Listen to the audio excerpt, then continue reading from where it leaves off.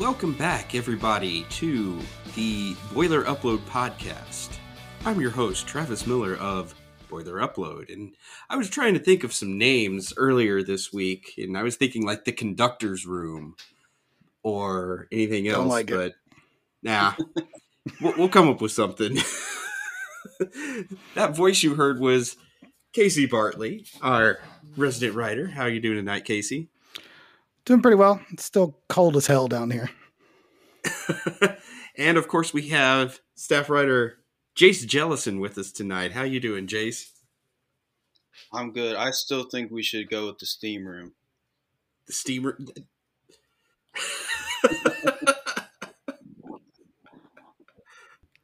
I don't think we're attracting the right the fan base with that one. Yeah, I don't think that's really your demographic, really. But anyway, we are here to once again talk about a little bit of all things Purdue sports, and we are off of a pretty lackluster 17-9 football win yesterday, but a win is a win. And when you haven't Battle of the like fourth string quarterbacks. What's not to love? Oh yeah, I mean, we won the game. I'm not picky as a Purdue fan. That we won a game. That's why Florida Atlantic didn't bother me earlier in the year. It's like we won by 2, so we still won. Good teams don't win like that. I'm never going to complain about winning, Casey, ever. You high step yourself to 8-4 then. I will. The only time I'll complain about winning was that ugly Matt Harms game down in Bloomington. That just made my eyes bleed, but it was still beautiful because we won. How is that any different than what we did against a Northwestern team? That one's, I would say that one's sweeter. Yeah, I mean, IU was playing like actual players and not a fourth string quarterback. So it was on the road even, so it kind of makes sense that it was tougher. This was Northwestern at home.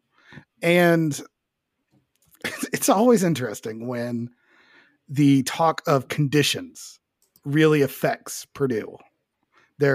What is it? The key term is precision passing offense. Is that right, Jace? You've talked to Brom a lot. Brom has repeated that several times in the last few weeks. Which makes a lot of sense because, when one team is playing in the conditions, the other team actually gets no wind and warmth and good conditions. That's how football games work. That's what they're flipping for at the coin toss. They're flipping for weather. I'm with you. It's like you got to find a way to get the job done somehow. You're in the Big Ten. You're going to play in weather. It's a miserable sport. I don't know why people play it. Yeah, there's not a whole lot of.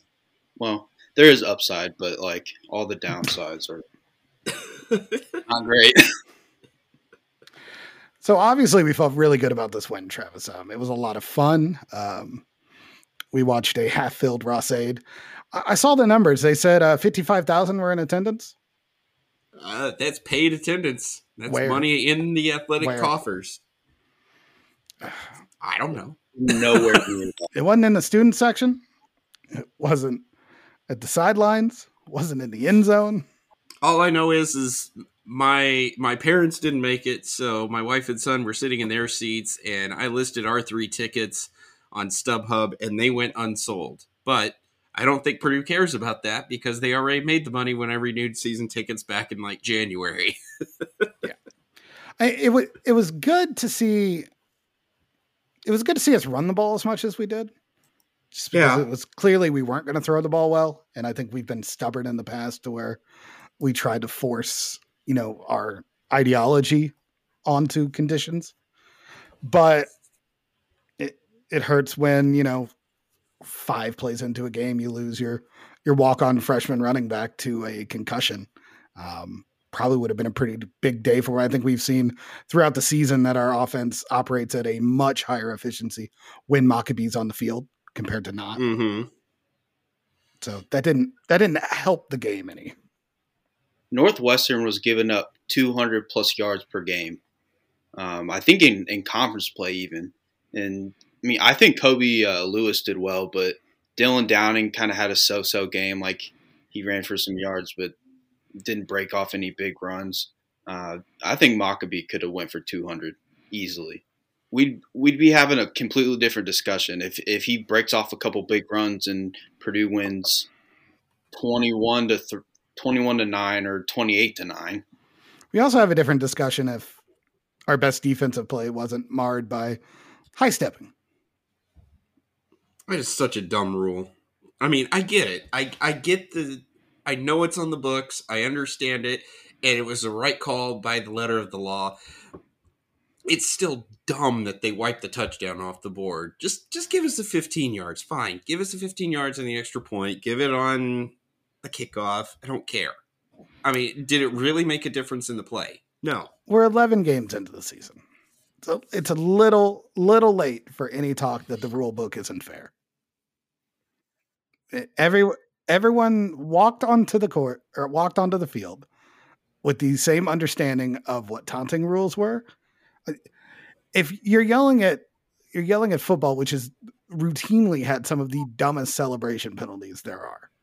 So like, it's just part of the thing. Just do your high stepping after you're in the end zone. He almost got caught. The video doesn't look like it, but I swear from my vantage point, it really looked for a second like he was going to get tripped up. Same from where I was. So, it's just an ugly game, and that would have been like the one highlight, and it gets taken away, which is very on brand. And it almost cost you the game because it's not like we scored off the possession, and Northwestern had the ball down 8 in the fourth quarter. So I don't know, just brutal. The defense probably played its best game, though. Actually, I think Minnesota might have been the best game, all things considered. But, like, you only give up one touchdown, and, I mean, you're getting put back on the field every fourth play in the third quarter, basically. You get 2 turnovers. It's still a Big Ten school. They still have an offensive line. Yeah, it wasn't pretty, but I'll take it. They have a history of dragging teams into ugly games. Like, they did it to Penn State this year. They did it to Ohio State.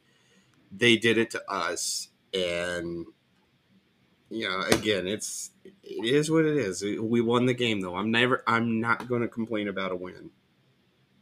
Yeah, I mean, it was a gimmick offense. It's weird that that's in the Big Ten West, but for some reason, I know there were injuries at play, but it just seems Fitzgerald's given up on the season. And we played a Wildcat offense for the second half. Literally, a Wildcat offense running the Wildcat. And we didn't let them gash us.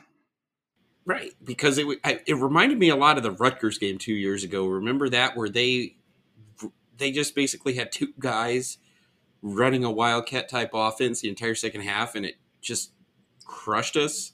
So in a way, there's at least some improvement there because we lost that game and we won this one. So I mean, Purdue's defensive line have been the strength probably all season defensively.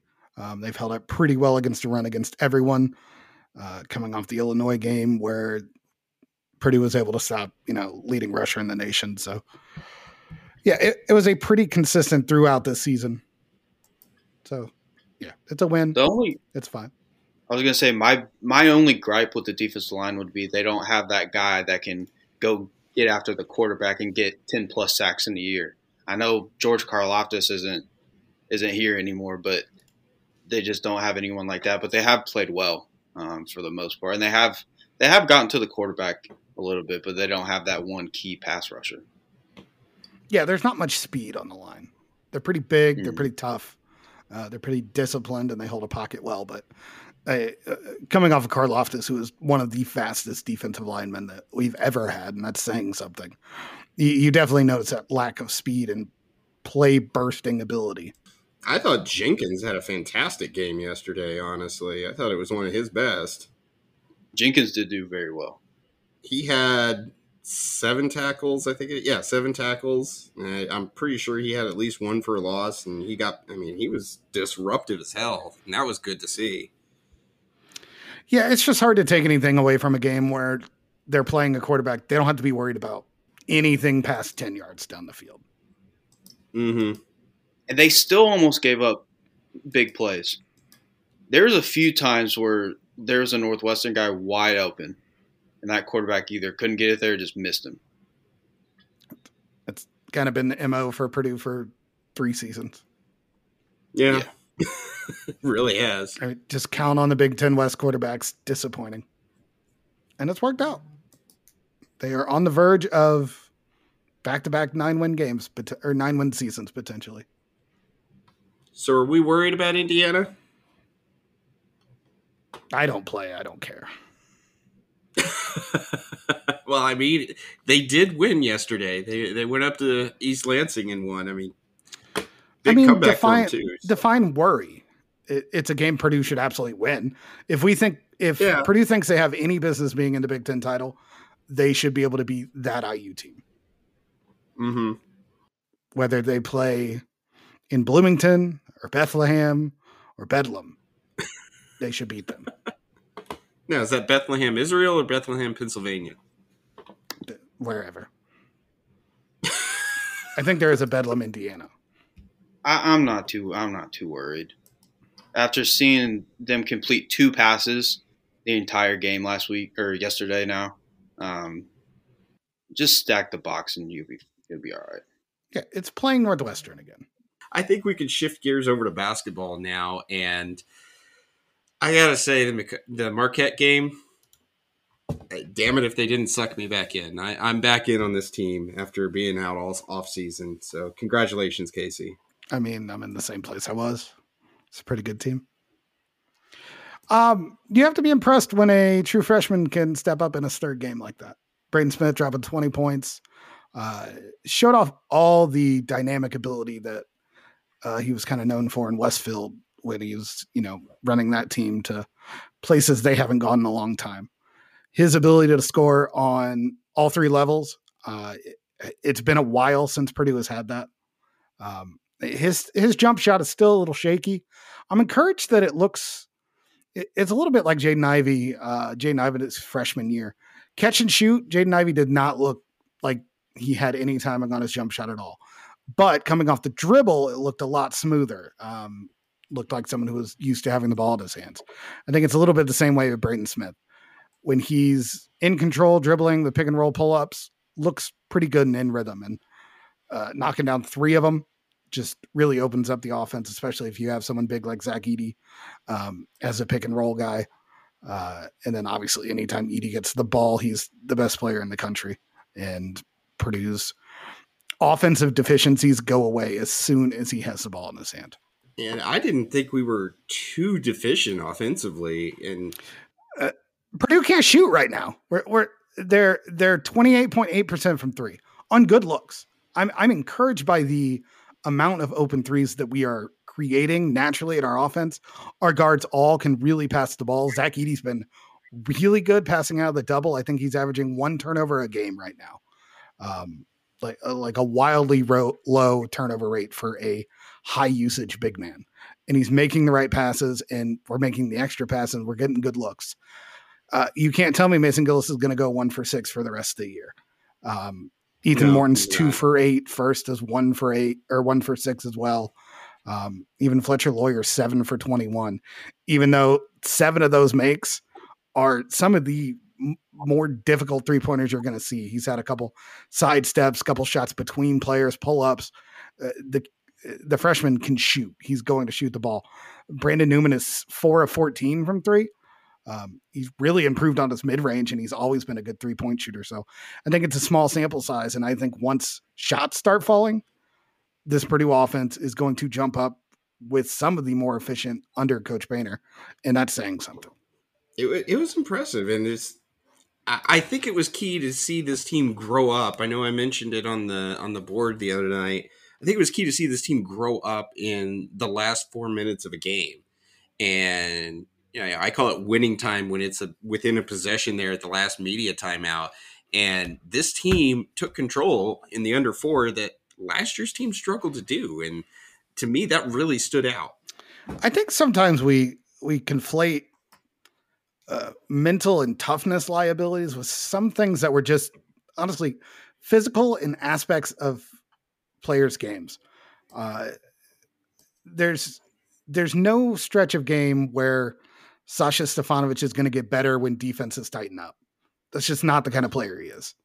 Same for Isaiah Thompson. If it's physical late and the intensity is ratcheting up, that size disadvantage becomes even bigger. So when we're running out lineups with Braden Smith and Fletcher Loyer are 2 true freshmen. They have been through the ringer. They are both really good athletes. They are used to pressure. Those 2 have been double teamed and smothered. I'm assuming since they were about 8 years old, they've been the best player on the floor. So I think it really shows that even though they're young, they've probably come in with more big time reps than most players that have played 1, 2, 3 years of college already. And again, when you can surround that with the different kind of big guys we have, our team is just really versatile, and Purdue's able to match up with teams really well. Good to see. And I think it'll be interesting here the next couple of weeks that we don't really have a break. You get West Virginia is always tough. Gonzaga, assuming you beat West Virginia, Gonzaga is going to be just a tremendous challenge, but also a great opportunity. You're getting likely a high major opponent in the third game out there. Then you got Florida State. Then you got some Big Ten games. So there isn't another cupcake game here for a while now. And to see this team, we're going to find out here in the next couple of weeks. And so far, what encouraged me is they passed the first test against a good Marquette team. Marquette's good. And we were better down the stretch. That's great to hear. Yeah, I mean, there's definitely different kinds of tests. First tough game, sure. But also at home again in Mackey. That covers up some mistakes. Absolutely. Mm-hmm. And so it'll be good to get away from Mackey Arena, play some neutral court games against different types of teams. And the exciting thing about this Phil Knight Legacy Tournament, you've got a big collection of really big bodies that are really good. We're going to know exactly where Zach Edey stands up to the best in the nation after this Portland trip. Who would we play in the final? I keep forgetting. I know it would either be Duke, Xavier, Florida, or Oregon State. So if you're looking at Duke, you're looking at a couple different big guys, both of them freshmen.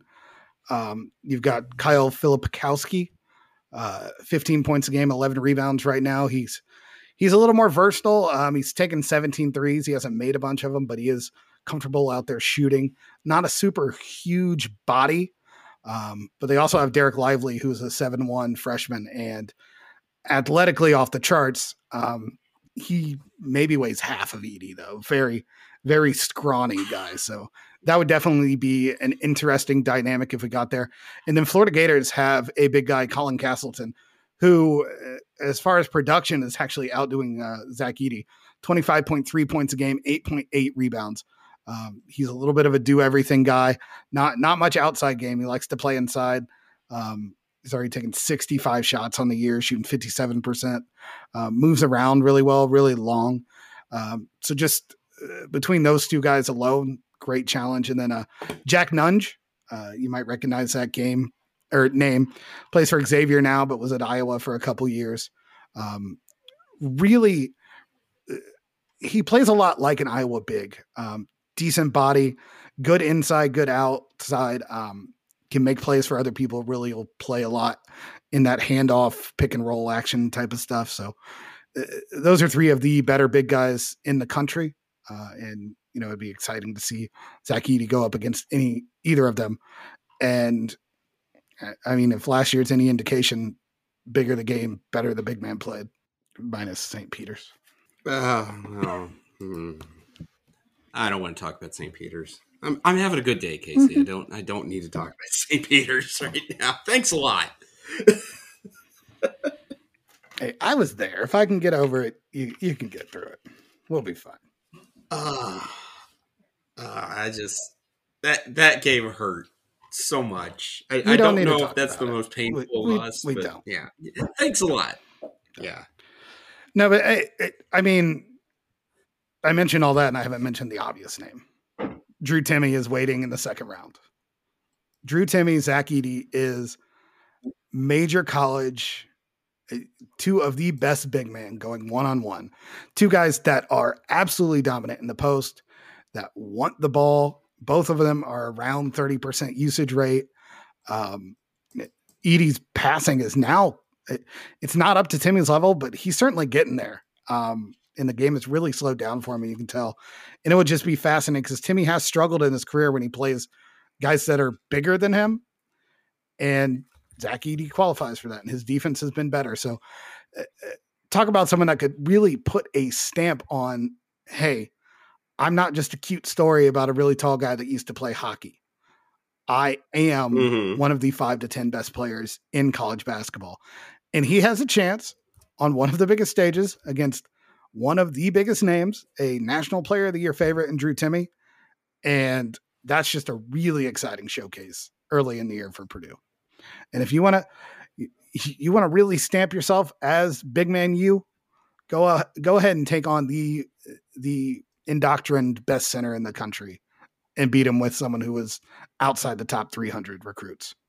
Absolutely. And, I think Edey's been one of the most surprising recruits in the nation. And I mean, the unfortunate thing is I don't know how his game translates to the NBA. And not our problem. In a good, yeah. Well, it is our problem if he leaves after this year. I mean, if he leaves, he leaves. Good for him. He won't. Drew Timme didn't leave. Drew Timme wasn't guaranteed a first-round draft pick. I think Zach Edey is a better prospect. I think he physically moves as well as most of those guys that are 6'11" to 7 foot that can control an offense. He's pretty on par with them athletically, only he's 5 inches bigger. So there is still a place for that in the NBA. There are still some big guys that need big guys to defend them. Is he going to be the kind of usage guy he is in college ever in the NBA? Absolutely not. But he will have a career.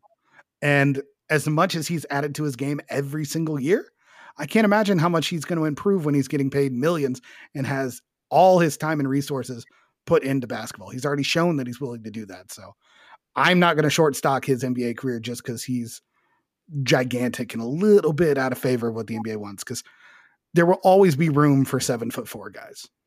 I think he's destined for the G League or overseas. Nah. I don't see him carving out a consistent role in the league. I see him as like a 9th or 10th guy on a bench. Throw him out there in the right lineups. But that's a long time from now. I'm more concerned about what he's going to do against a very difficult West Virginia team that we're going to play. Another Bob Coggins coach team that will, if Marquette didn't press us enough, West Virginia sure the hell damn well will. And they've been really good at forcing turnovers. And once again, these young guys are going to get tested right away. West Virginia is forcing turnovers at a 26.9% rate. That's a turnover more than once every 4 possessions. Thing of nightmare. They're going to get after it too. Man. So yeah, it's fun that Purdue is getting tested this early, and they're going to be tested because West Virginia doesn't play anything like Gonzaga. So if we can get past West Virginia, it's going to be a whole new test. Gonzaga, their guards are adjusting pretty much everywhere to new roles, while West Virginia has a bunch of really tall athletic wings that can all score and handle the ball and defend. So I'm excited for this weekend. Basketball's back, baby. Well, we're excited too, as you're actually going to be in Portland, won't you? I am leaving Wednesday night. There we go. Because that's what we get to experience now that we have, a budget and we're doing this full time, is we're going to be on location. And yeah, it's exciting. Yeah, if you haven't seen it already, I posted a big little primer for the tournament just about an hour or two ago. Has a little bit on all the teams that'll be there, who Purdue might play. And yeah, we'll have live coverage all week. Absolutely. And with that, I think we can start winding this thing down. Probably just one last little final thoughts thing here. Jace, why don't you tell us a little bit about the women's game? 4-0 now, and Katie Gerald has them playing hard. I was up there today watching them against Indiana State since my son was selected as a ball kid. And I'm liking it. Women's basketball is exciting again for Purdue. And they're like 10 girls deep. I mean, it's no secret. Katie Gerald likes to get out and run. She has been harping more on defense this year than she was last year than I've ever heard her. But they got long wings, Jayla Smith and Laisha Petrie. Laisha Petrie's was a transfer from Rutgers. She's leading the team in scoring now with 17 points a game. You still got Madison Layden bringing the ball up. Cassidy Harden had a really big game this year. Today. She reminds me a lot of that DJ Bird type role, where she can step out and shoot the three, but she also does a lot of the dirty work. It was a solid win today. They were down 3 points midway through the second quarter, and then they ripped off a 41-10 run, which was really solid. They just put that game away, and it was refreshing to see. And I like that we can talk solidly about women's basketball again, and I think this could be a tournament team, don't you? Yeah. I think that's the floor for this team. I think they'll definitely get into the tournament. I mean, they're just more deep than I've seen, or deeper, I should say, than I've seen any of the teams be in the last 3, 4, 5 years even. Someone like Abby Ellis, who scored 29 in the last game, didn't score anything today. She only played like 18 minutes. Just because they have so many different girls that can step up and go off. They've had 4 different leading scorers through 4 games. And like the men's team, we'll find out. They'll get tested this week. They're going to Cancun, where they will be playing Harvard, Florida State, and Oklahoma State. So a couple of big ones there. And, man, it'd be nice to come back from these trips 7-0 on both sides. Well, 6-0 for the men, 7-0 for the women. So any final thoughts from you, Casey, before we wind things down here? Nope. Yay for basketball. Dynamite drop in. This is why we pay you the big bucks. Anyway, so that will wrap up our second edition of the Boiler Upload podcast. So for Jace, for Casey, I am Travis Miller, your publisher of Boiler Upload, and we will see you next week. Boiler up.